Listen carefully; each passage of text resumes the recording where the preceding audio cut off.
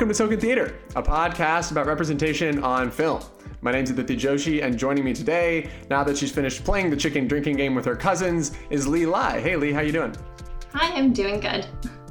Thank you so much for coming on the podcast today.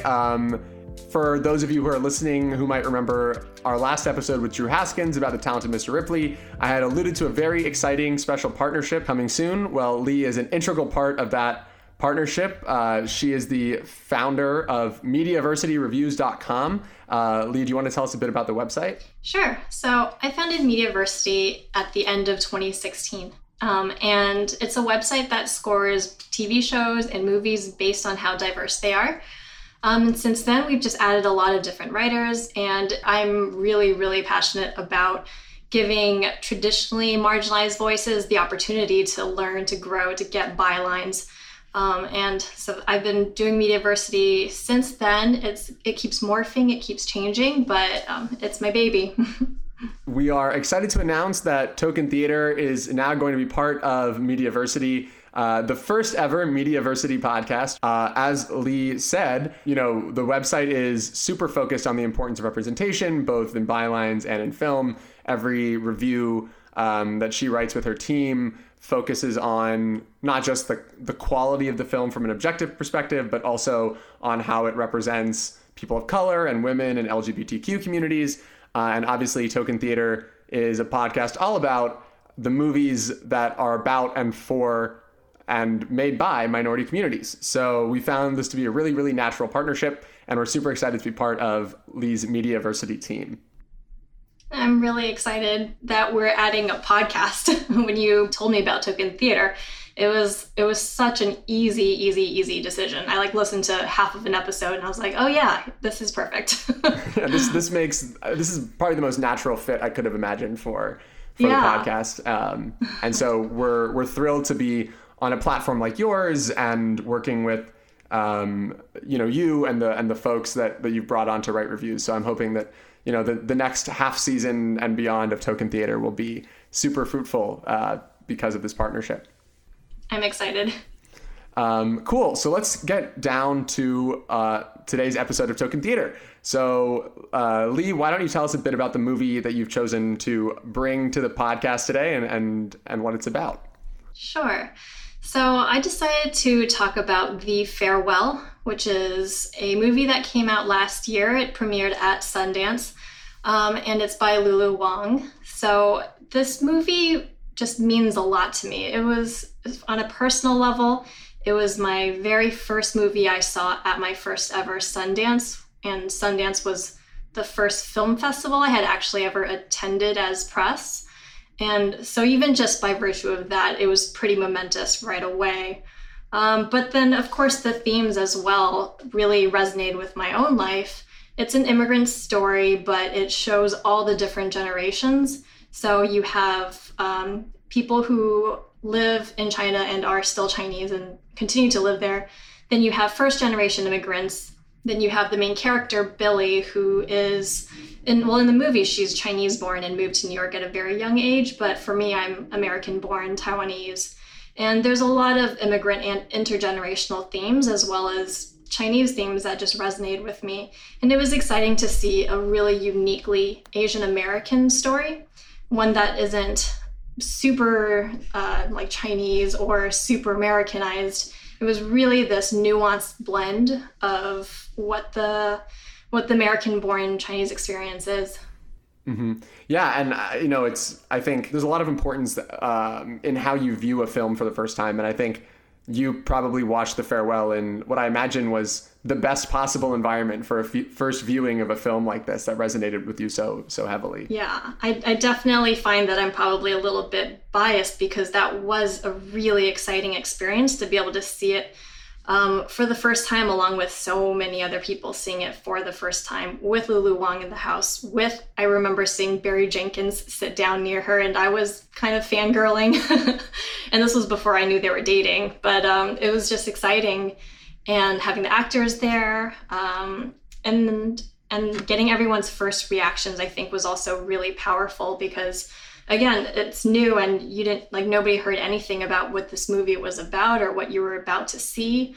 And it was yeah, it was a really emotional movie. I like basically cried throughout the whole movie. So did a lot of other people. Did you, I guess if I could ask you to break down your reason for crying, would you say it's mostly, I mean, obviously I also love this movie, and I think you're right, it's super emotional, and the intergenerational immigrant aspect of it will hit home to anyone who has parents or grandparents who are from overseas. But did you find that you were emotional because of that relationship, or because of the fact that it was, a very specific Chinese story, or because, how would you describe the emotions that you had when you first saw the movie? That's a really good question. I'm not even sure if I've completely processed why it hit me so hard, but I can give you a few reasons about like maybe why. So for one thing, just by nature of its themes, it's about grief. It's about a grandmother who has cancer and her granddaughter who loves her a lot. And that's already right away kind of a tearjerker of a central plot. Then if you add on other layers, so my own mother, she had cancer and she's had to fight it off 3 different times. So the theme of cancer and of family possibly dying, that really hit home. Then you also layer on all of the, again, like we said, those immigrant themes about estrangement, this idea of home that a lot of immigrants feel. And then the people who have emigrated, there's always a sense of nostalgia or longing for a home. That I think there's something really tragic in the idea that most of the time these original homes, they no longer exist, because let's say you immigrated to the United States in the 1970s, then China, like since the 1970s to 2020, that's completely different. So you leave this country that is essentially just doesn't exist anymore, and the only place these immigrants can carry it is in their heart. And I think there's something really tragic and beautiful about that. So those are just a few reasons why I think maybe The Farewell resonated particularly hard. That last theme I find to be so interesting because, I lived in India for 4 months at the end of 2019 into 2020. And I never lived in India before. Like you, I'm born in the US, raised in the US, had only gone to India like every other year for a few weeks at a time. And to me, India was always very much this is where my grandparents live, and I'll go stay with them, and then go to an aunt's house, and then go to an uncle's house. And then, I never saw anything outside of like the inside of my family's apartments. I know that feeling. and people, my parents speak of the India of their childhood with like some reverence, and, they have very fond memories of growing up there and going to school there. But whenever we would go back to Bombay, which has transformed, beyond recognition in the last 30 years, to your point, they were kind of like, after a week or two, they're like, okay, I'm done. Like, I can't do any more of this version of Bombay, because where my dad's parents live is now like the super busy main street. But when they bought the apartment there 30 years ago, it was kind of a quiet, almost suburban area. And there's so much traffic now and people everywhere. And my dad is like, I can't handle all these people all over the place all the time, because it doesn't feel like the India that I grew up in. And I think Billy, even though Awkwafina's character, Billy, even though she was only 5 or 6 or something, I think in the movie when she left China, every time she goes back, she feels that sense of loss, a loss of something that you barely knew and that you only kind of had in your head at an abstract level. Completely. And one thing I find that's really interesting also about immigrants and immigrant communities in the diaspora. So if you think about in New York, which is where I'm based, you have Flushing, and you go to Flushing, and in a lot of ways, these enclaves, these immigrant enclaves, are so much more old school and nostalgic than the original homes that they came from. And again, there's something I think that's just so inherently tragic and really touching about this idea that you have all of these immigrants, or in some cases refugees, where it's even more fraught. Then they take their culture with them, and it's with them, and the original one has kind of been erased by time. Mm-hmm.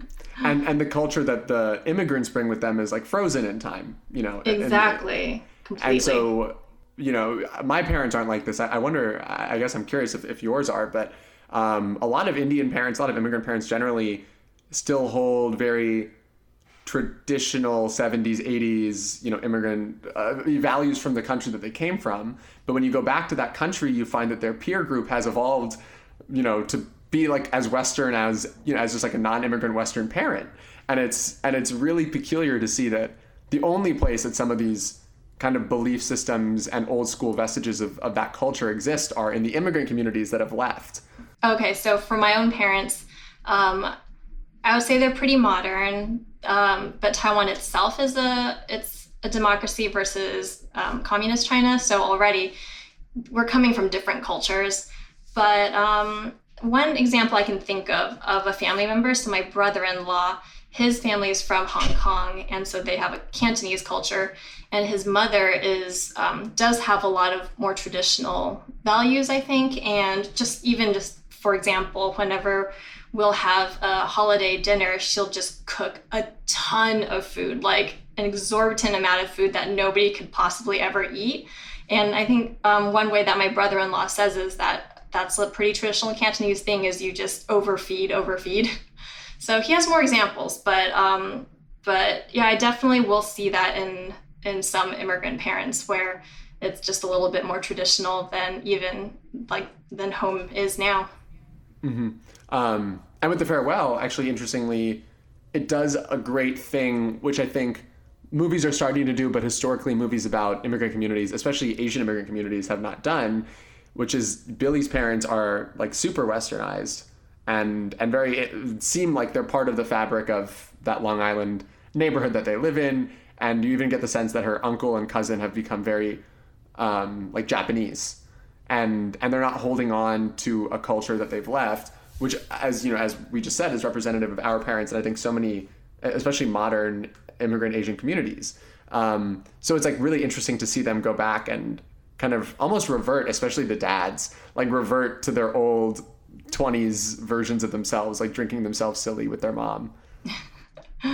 Yeah, absolutely. I mean, that's one of the things that I really found special in The Farewell was their ability to paint so many different aspects of one immigrant diaspora. It's not just like one narrative where you see, oh, okay, it's the Chinese American experience, and it's the kid and the parents. It's not just that.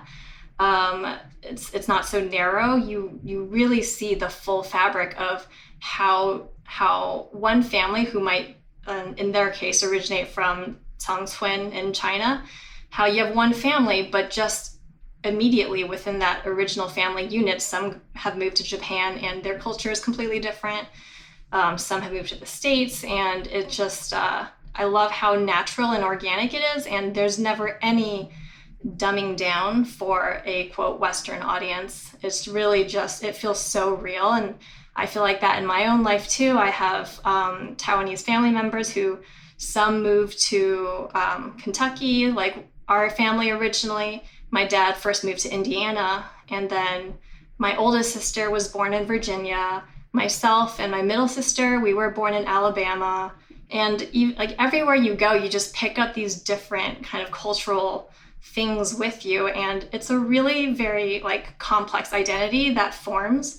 It's not just being an immigrant or a child of immigrants. It's really, really unique in every person's case. So I love that The Farewell just showcases that without even apologizing for it.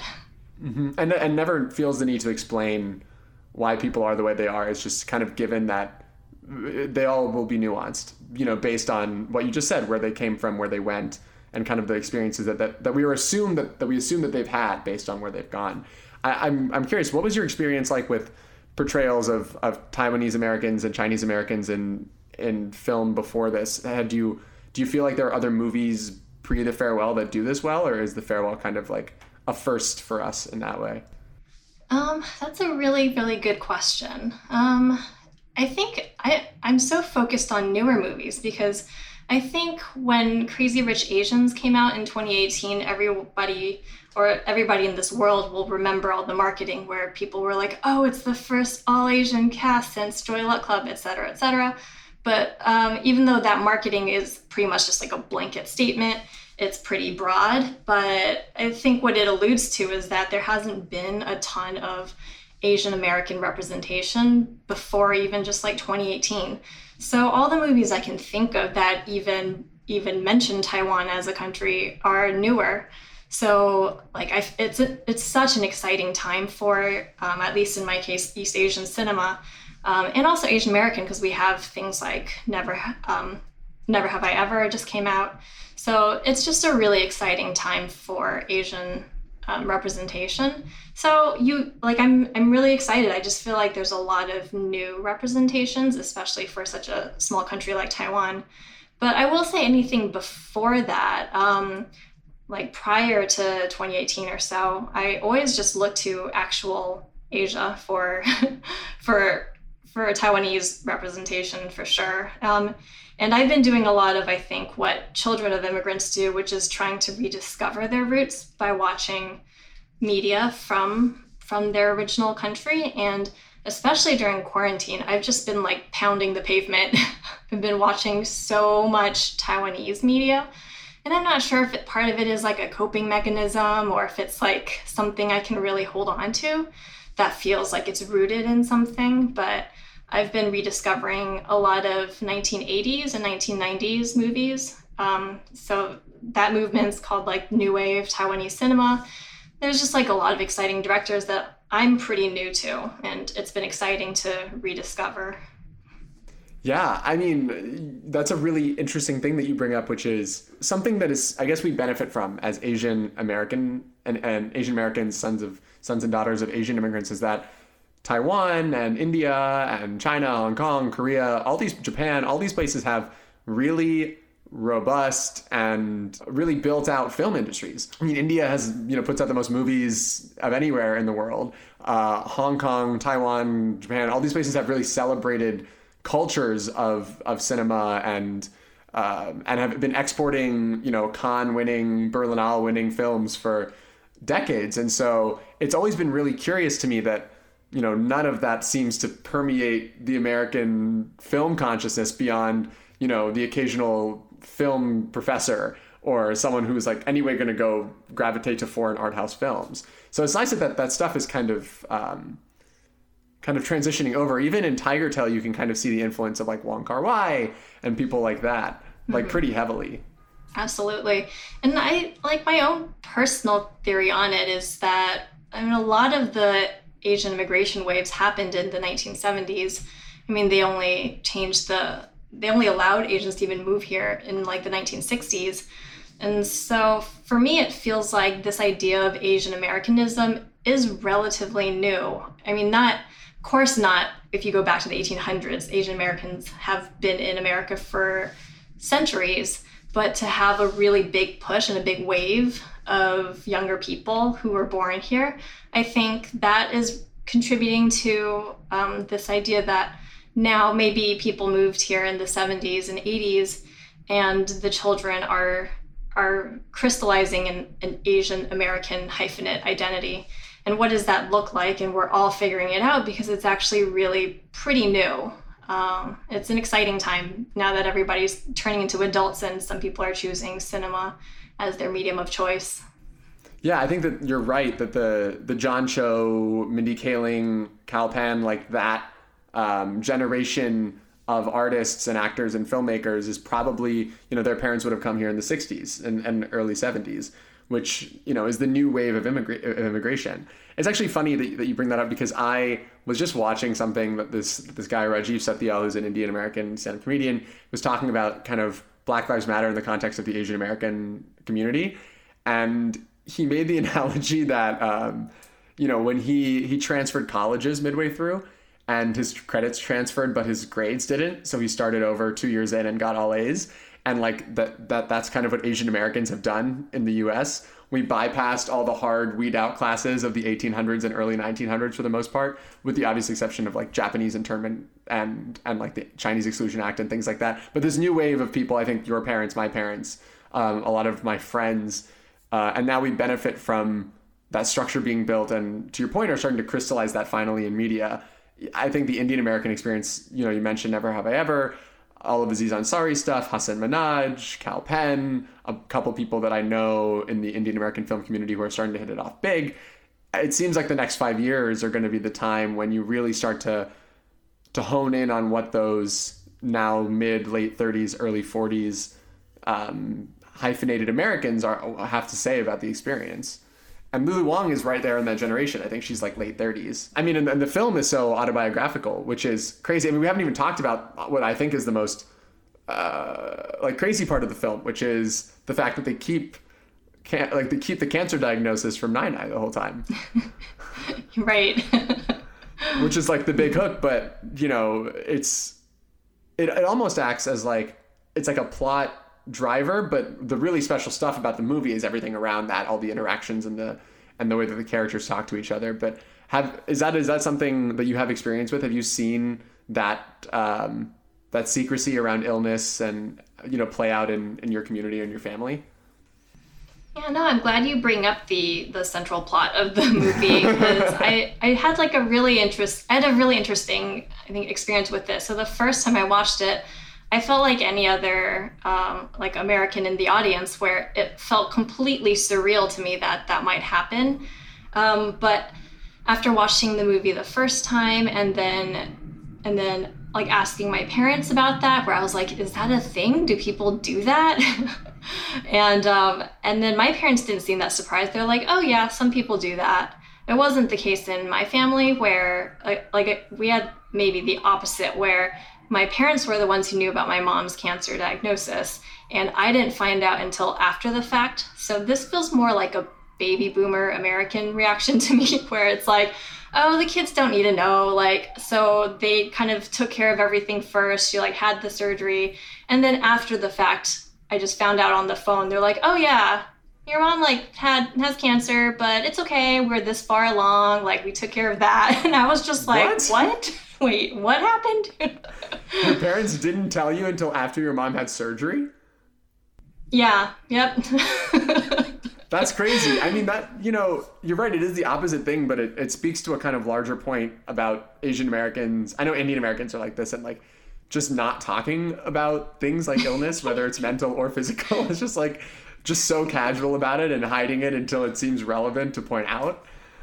Yeah, so casual. And I really don't know if that, like, I'm not sure if that's an Asian thing or if it's a generational thing, because I could imagine white families doing that too. Again, with like baby boomers, maybe they just like, they're like, oh, why do they need to know? They can't do anything, you know? And that's how my parents felt about it.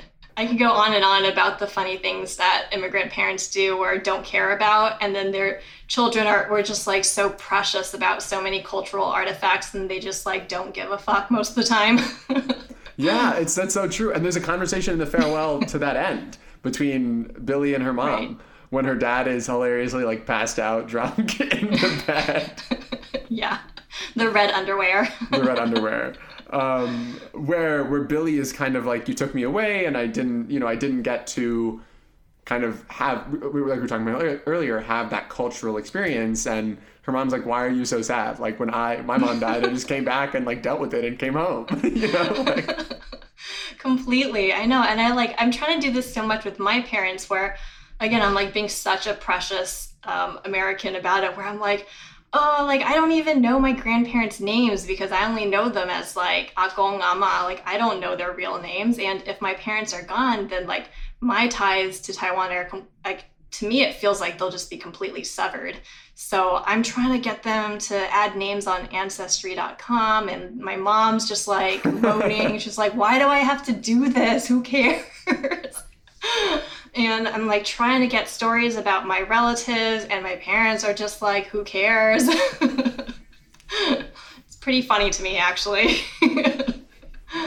Yeah, I mean, I've had the same kind of experience. I think that we, you know, I'll go back and I'll be asking, I always ask about like family members. My dad's like, I don't remember every person that you have or haven't met. Like, you know, like, if you care so much, like, remember who they are. Because it's like, you know, I have a dozen uncles and you know, all these things, like, you know, back in India. And it's, but my mom and my parents actually lately, they find it really funny. And I'm sure your parents do too, that that I went to live in India and that I'm so interested in like reclaiming this culture that I feel like I never had, when they just like don't take the time to engage with the culture that they left behind. it's like almost like it skips a generation. Like my brother and I are like, why don't you teach us Hindi? Like why didn't we learn to cook the food? And my parents are like, why do you need to know how to do those things? You live in the US, like it doesn't matter. Yeah, no, totally. Like my parents, they tried to instill some of that early on. Like I went to Chinese school and I grew up in the Bay Area in California. So there's a huge Chinese and Taiwanese American community there. So I did have some of that structure to be learning that stuff from a young age. And I think I had a pretty standard experience when I was growing up. It felt like a chore. It's like, I don't want to go to Chinese school on Saturday, things like that. But then, of course, once you get into college and later, then you just really kind of appreciate it. So again, I think it's pretty standard. Have you talked about The Farewell with your parents? Well, I tried to get them to watch it. I just kept pushing them to watch it because I was so excited for it to hit wide release and so everybody could watch it. And honestly, I think they watched it and we just never talked about it. They probably were just like, whatever. Like, again, I feel like they have this this connection with their identity that's so strong because they just are Taiwanese and they never have to doubt that. And I think that's one of these things where it's like the children of immigrants were just so much more like longing for something that we don't have, because my identity is Taiwanese American and there isn't an entire film industry that's like, made by Taiwanese Americans. Right. So for my parents, they just watched like Taiwanese shows. They watched Taiwanese news and all that stuff. So maybe they watched The Farewell, but they probably were just like, okay. and yeah. Maybe it didn't really like resonate with them, but I should ask. That's a good point. I'll ask them. I'll be like, did you ever wind up watching that? Yeah, I think maybe it's just that it resonates so much more for us because we've never seen our experiences without parents on screen like that. And there's something really, I think maybe generationally, we're just more likely to derive a lot of meaning from like looking up generationally. Like I don't think my parents watch these shows and are like, this is how I am with my kids, because you could watch almost any American show and be like, this is how I am with my kids, because we're as a family so westernized and so Americanized. And like I grew up we grew up in the Midwest and mostly white neighborhoods and all this stuff. And so when I had the same experience with my parents as you did with yours at The Farewell, I had when I showed them Aziz Ansari and Alan Yang's episode of Master of None, Parents. God. Yeah. Oh my God, that was like a masterpiece. Yeah, where the parents go to dinner and I was like, guys, I came home for, I was in college. I was like, guys, I came home for Christmas break. Watch this show. It's so good. Watch the whole thing. And we watched the Parents episode. My dad was like, okay. I was like, yeah, that was pretty good. And we never watched another episode of the show. Yeah. And I was so disappointed because I was like, don't you see how like relevant this is? And my mom and dad were like, well, we're not vegetarians, like we're not Muslim. It's just like, yeah, it's like they're Indian, I guess. But, other than that, it's not. But I did watch actually Never Have I Ever with them during quarantine, because I'm at my parents' house right now. And that one, we had like I think we enjoyed it as a family. And I think there was a lot more relatability to that one, maybe just because that's so much more American of a show. It's like so much more centered in the American culture part of it and just like loosely informed by India, and not so much like this is an hyphenated immigrant experience. So like that's the core of the story. Wow. That must have been interesting watching because they cover so many intergenerational themes, about like the daughter, about Davy assimilating or, yeah. I'd be interested in hearing how that experience was. Yeah, well, my parents don't, kind of like yours, like we don't talk super in depth about movies. I don't know, maybe it's because you and I are so engrossed in like the film scene and the film community and dissecting movies that way, that we're excited and willing and able to be like, and then the scene with this thing happened. My parents are just not like that. They're like, yeah, it was a good movie. I really like this character. Yeah, like it's entertainment. It's like, well, I was entertained, so it did its job. Right. I think as filmmakers and writers, we put so much emphasis on an importance on seeing ourselves on media and like being able to say, this is our experience. Let's talk about it really in depth. And I just don't know that my parents, whether it's a generational thing or like the fact that they're not really filmmakers, they just don't feel that way. Yeah, especially with my dad. I appreciate that my parents and my dad like support Mediaversity, but I know that 100% they don't understand it. Like, oh my gosh, I still remember having the Green Book conversation with my dad where he was so mad that I gave it a D on like my review. And he was like, it's really like, oh my God, I can't even talk about it. But he just like thought Green Book was great and he thought I was being mean.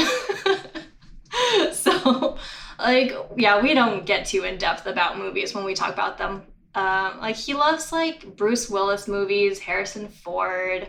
He's so much of that generation. And I'm just like, what's the point in like yeah, the classic like shitting all movie. over his like I'm not gonna shit all over his favorite action movies. Like who cares? But we did have a good conversation about Green Book. I really tried, like that was one of maybe the most in-depth conversations we've had about a movie, because I was trying to show him how you can enjoy a movie and still understand that maybe it's not great for certain, representations. Well, I'm not sure how much of it really sank in, but I'm glad we had the conversation. Yeah, I guess I think it took my parents a while to understand why film representation was so important to me. I think that that's something that they never really got early on, especially as I was like just starting to write movies and stuff. They were like, why does it matter if it's Aziz Ansari versus, Jake Gyllenhaal? Like, it's a good movie. It's a good movie. If you relate to like being a 20-something, then you relate to being a 20-something. I was like, no, it's like, if I want to do something like this, then I know I can because I've seen people like me doing it and because they're telling stories like mine. And I feel like The Farewell is a great example of something where not only is it, an Asian lead, it's all Asian leads in a movie set in China about the Asian experience with a very Asian American plot. And yet it's like still, because Billy is so much like us, it's still such an American movie. She has all these fears about, the grant that she doesn't get, like telling her grandma the truth about that and about the cancer, like whether she's ever going to be, live up to the expectations that she thinks people have for her, whether or not they have them. Yeah, well, I think that by like the people who don't really, I think like in their core understand why representation is important, it's probably just to do with having grown up with representation. Again, like with my parents, like they never felt like they weren't on TV. They have an entire industry dedicated, like all of Taiwanese media is their story. And so for me, I feel like it's just that privilege of like, when you've had air forever, you don't find that you're missing air.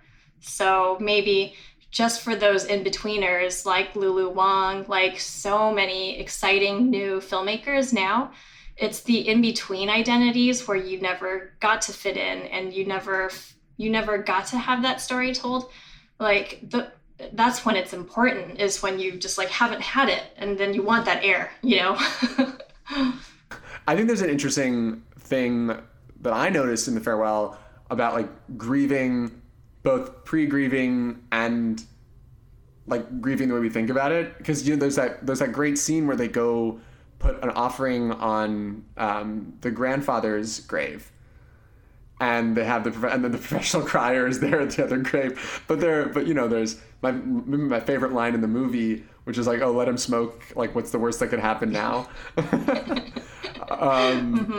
And it's like such an interesting depiction of how we think about people who have passed on. And it seems to me very of a piece with the way that they treat telling Nai Nai about her illness, because they want her, like, why worry her about something that she can't control? Why worry her about a way she may or may not die if we can just slip her the medicine quietly and let her kind of live her life as is? And it's just a much more like candid, accepting view of death that's portrayed in the movie.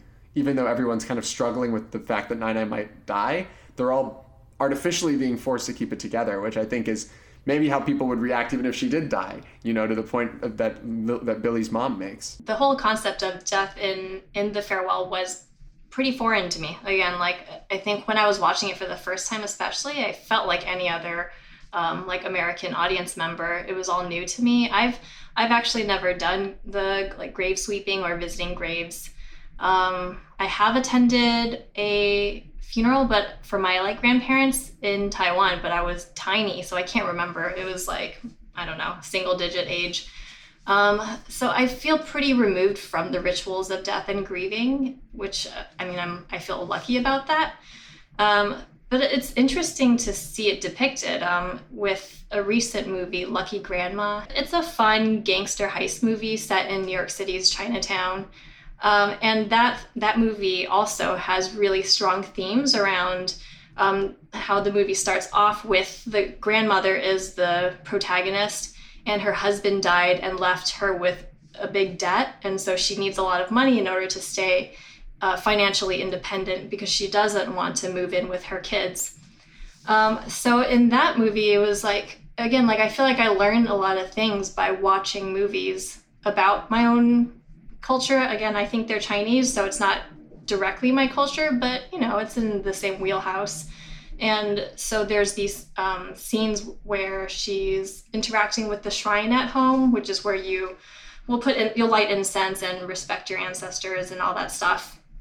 And like one bit of symbolism in that movie that I think maybe the everyday person might miss is that you put food as offerings, right? And you like will peel the orange and you leave it on the altar so that the dead can eat.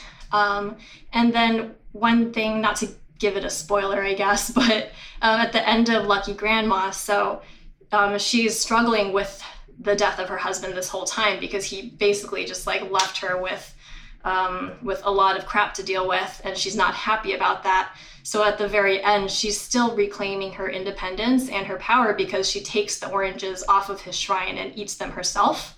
So that's like one bit of symbolism that I thought was really cool. And I just love being able to see a lot of these aspects or rituals around cultural things that I might not have thought about or known until like in The Farewell, until watching it and asking my own parents like, oh, people do this? And they're like, yeah, people do that where they won't tell the family member that they're sick, and they just seem so nonchalant about it. And it was like so shocking to me.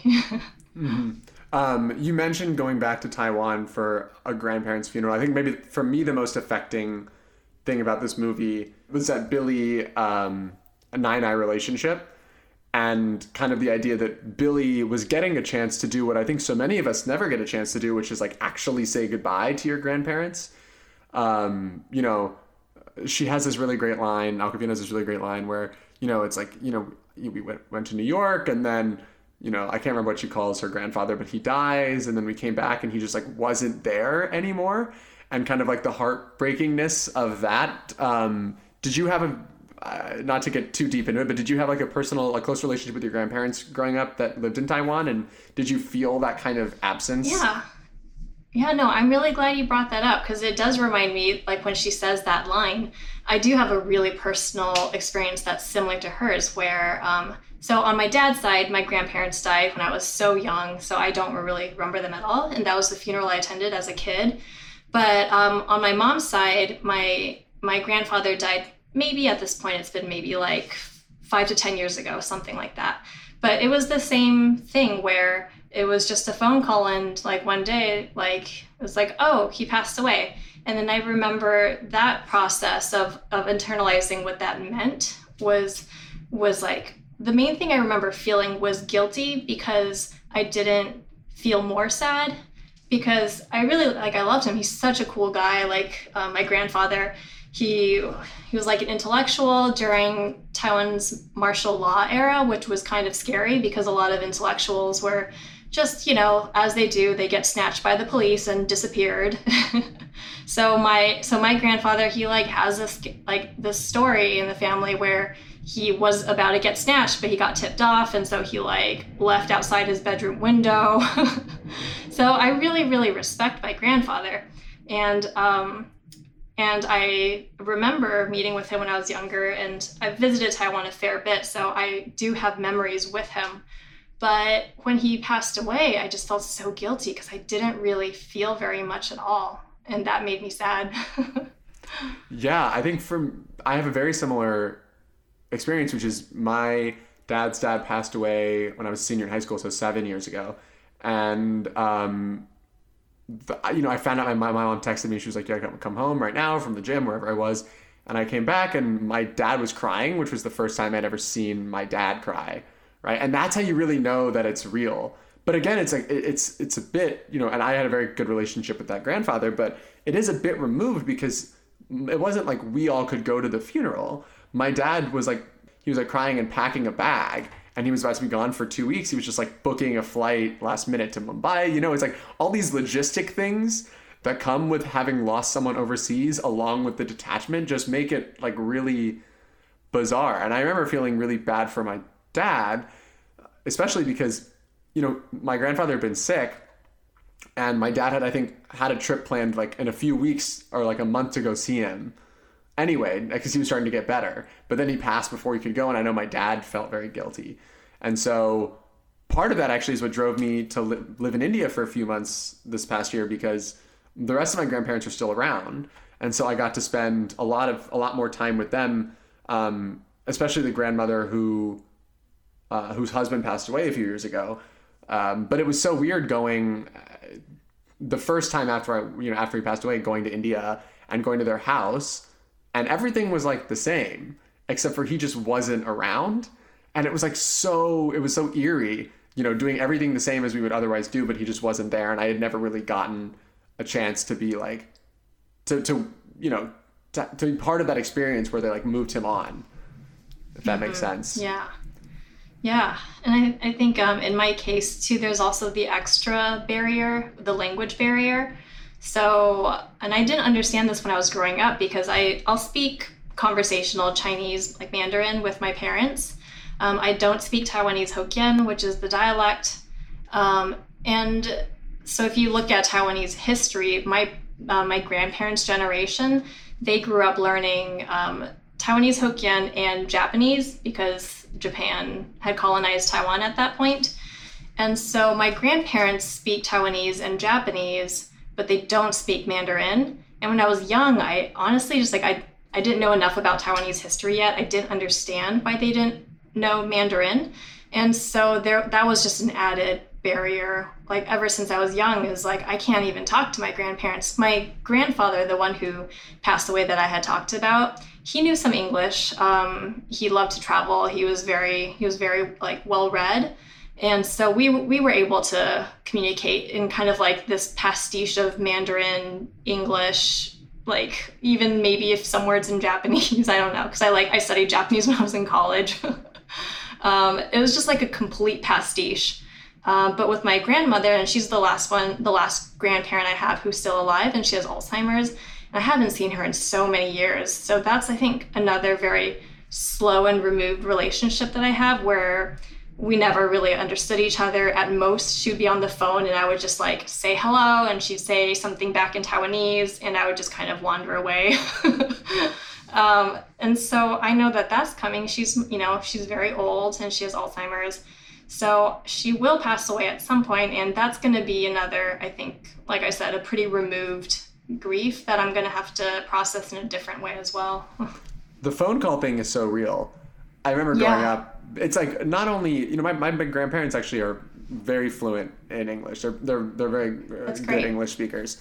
But on the phone with, I speak quickly and my accent and their accent. It's just like the conversations never really get to the depth of the conversations that would happen if I spoke Marathi well, or if they could understand my accent better, or, any of these things, that small barriers that are actually removed when you're in person, but you're only in person for a few weeks every year. And so that phone call, actually, when I watched The Farewell, I was like, man, Billy, when I rewatched it, I was like, Billy and her grandmother actually like have real conversations on the phone, and they like talk and they FaceTime, and it's great. And their relationship is so touching. And part of that is probably because Billy speaks Mandarin semi-fluently, it seems. But I remember thinking after that, like, I should have a stronger relationship with my grandparents. Yeah, I know. I'm like, that's one of those things where I would love to. I just don't think it's in the cards for me at this point. Right. Yeah. But when you bring up this idea of like the barrier, I think that was one thing in The Farewell that really hit me hard was, was the barrier between Billy and her cousin, Hao Hao. That like there's just that one scene during Hao Hao's wedding where he's like a hot mess. He's just like crying and barfing and all this sloppy stuff. Like, but when Billy goes to comfort him, and they're just both so like distraught, and they're both carrying their own guilt and sadness about Nai Nai's cancer, and like just that the way that they could not talk to each other hit me so hard. It was just so tragic. They're family, and they should be the only ones who understand each other like the best, and they just, because of something so simple as migration, they just like they can't talk to each other. Right, because he speaks like Mandarin/Japanese and she speaks like Mandarin/English, and so it's this weird. They probably know words to the other person. It's not good enough. And the Mandarin's not good enough to do that. Yeah. That is really, but there's such a moment in that scene where they really connect, but you know that they would, to your point, connect even further if they just could get over that barrier, and like they may not have, they wouldn't have to have gotten to a point where they're both like blackout drunk, like, and he was like barfing for them to actually have that moment. They could have been there for each other the whole time. And I mean, sometimes I go and I feel like Billy, and sometimes I go and I feel like Hao Hao's wife. Like, you just don't understand the thing. She's kind of floating through the interactions. She's so funny. She's just like a perfect like comic relief. Just her like confused face all the time. And just like, are they talking about me? I don't know, because she doesn't understand a thing at all. And it's so funny to see her. But you know, that speaks to something we were talking about earlier of the nuance and the characters and showing the effect of migration on not just like Asian Americans, but Asians across the diaspora, and how the brothers have kind of come apart and come back together despite having been, you know, thousands of miles away for, I don't know, 25, 30 years, they say. Right. And there's just so much guilt that's wrapped up in all of it. Like, God, the movie is just so rich in the way it taps into all of these unsaid underlying things and resentments. Like when in the parents' generation, where some of them talk about like Billy's parents, they moved to America, and then the Chinese family, they kind of like surreptitiously will guilt them at the dinner table. They're like, oh, well, like you left, not in those exact words, but you know, in a shady way. They're like, oh, you left. And then the parents are like, well, then why are you sending your kid to America for school? And there's just so much really rich shade that I love. Because it's all so real. Yeah, for sure. And there's like definitely a bit of, I was on the phone with my friend from India today, and I made some comment or some joke, and I think I used a Hindi word, and she was just like laughing at me. She was like, these Americans like using this vocabulary. It's like, you know, there's such a divide there between people who stayed and people who have left, and the way they view it.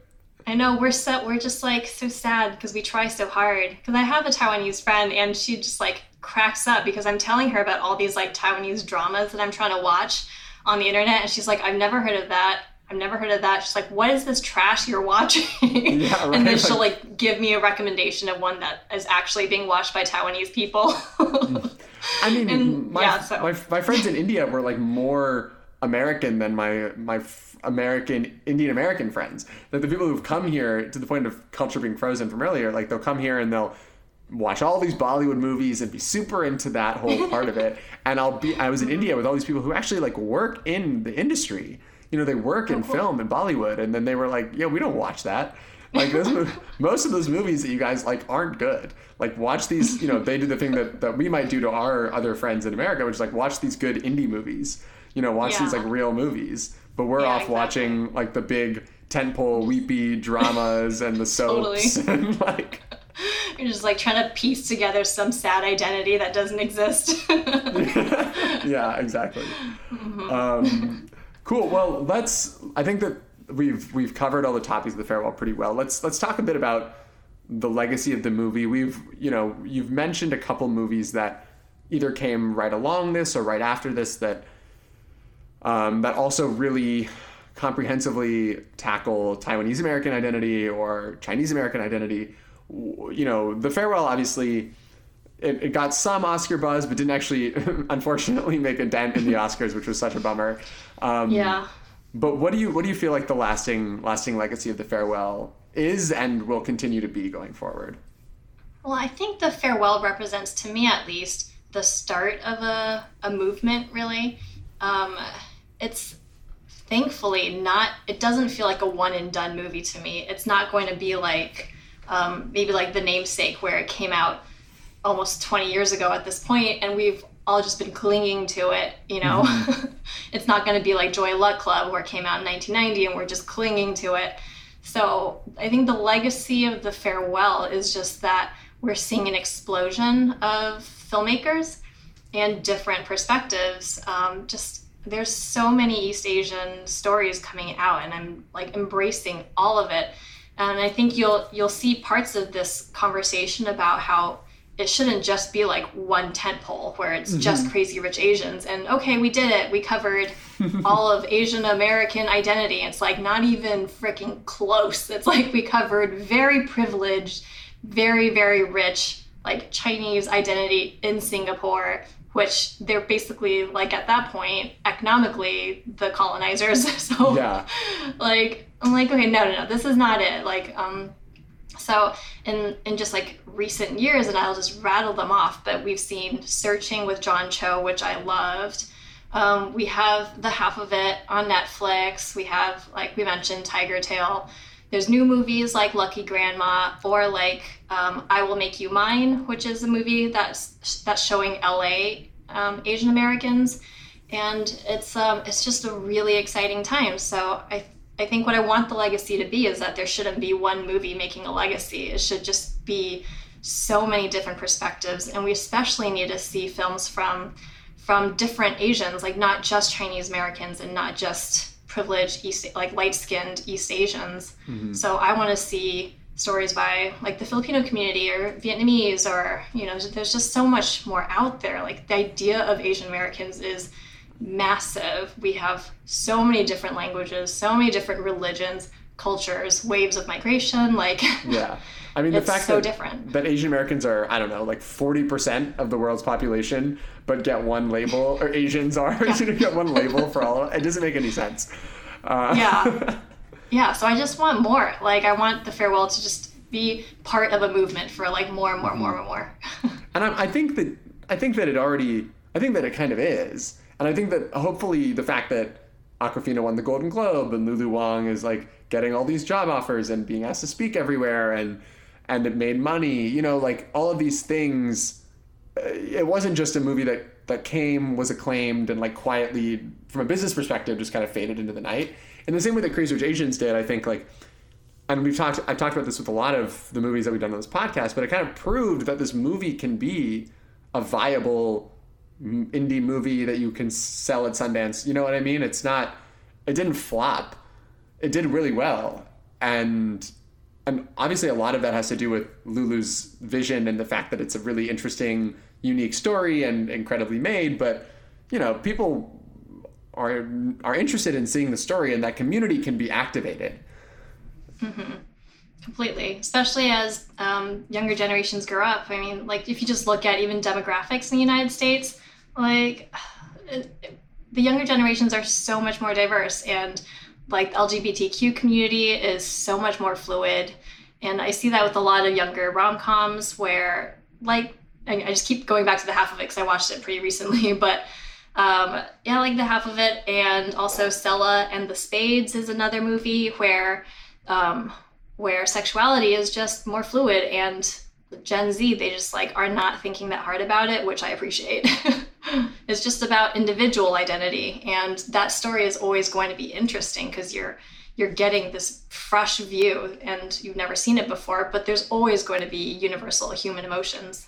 Oh, and the one other thing that I didn't bring up earlier, but because this movie takes place entirely in China, almost entirely in China, but it's still such an American movie, I think that it's like, they changed the foreign language designation partially as a result of The Farewell, and the Golden, it won the Golden Globe for Best Foreign Language Feature, but I think now it's going to be international feature, because it's kind of helping us think through a little bit more, like, what is an American and what does an American film look like?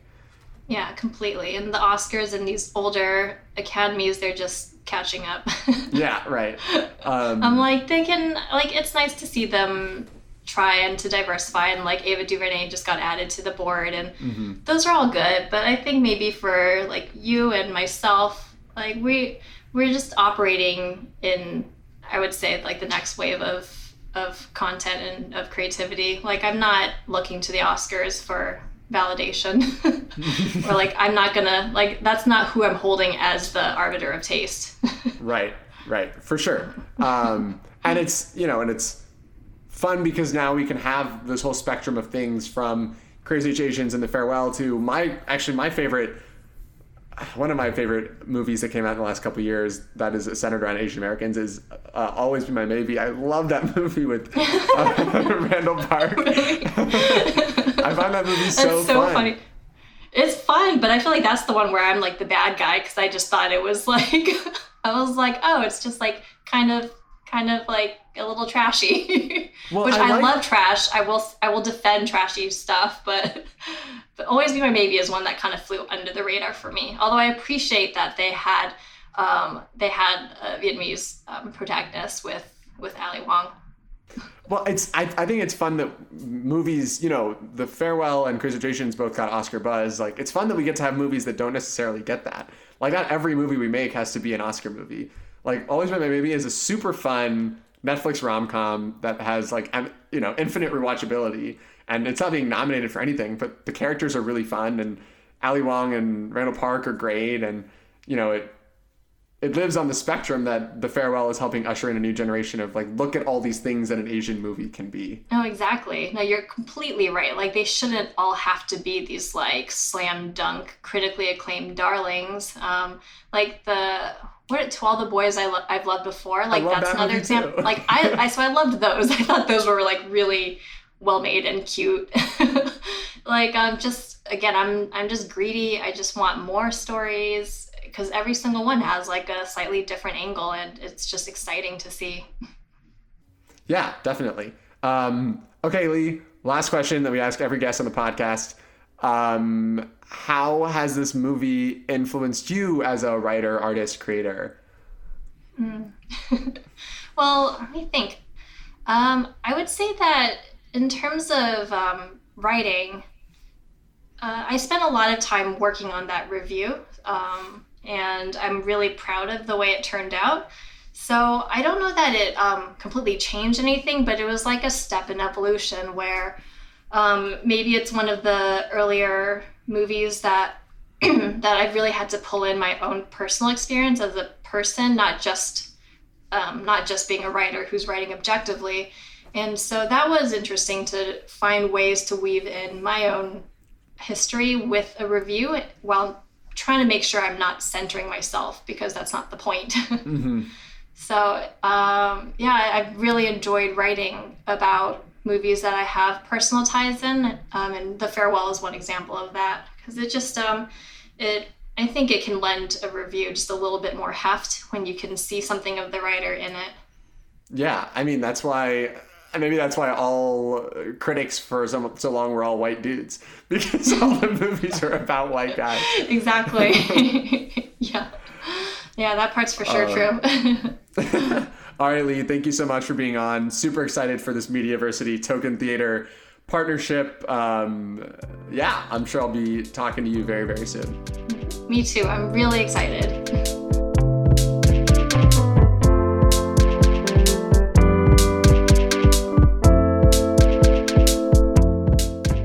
You've been listening to Token Theater, a Mediaversity podcast about representation on film. As always, you can find all episodes of Token Theater on Spotify, Apple, Anchor, and wherever you get your podcasts. You can also find them all on the Mediaversity website.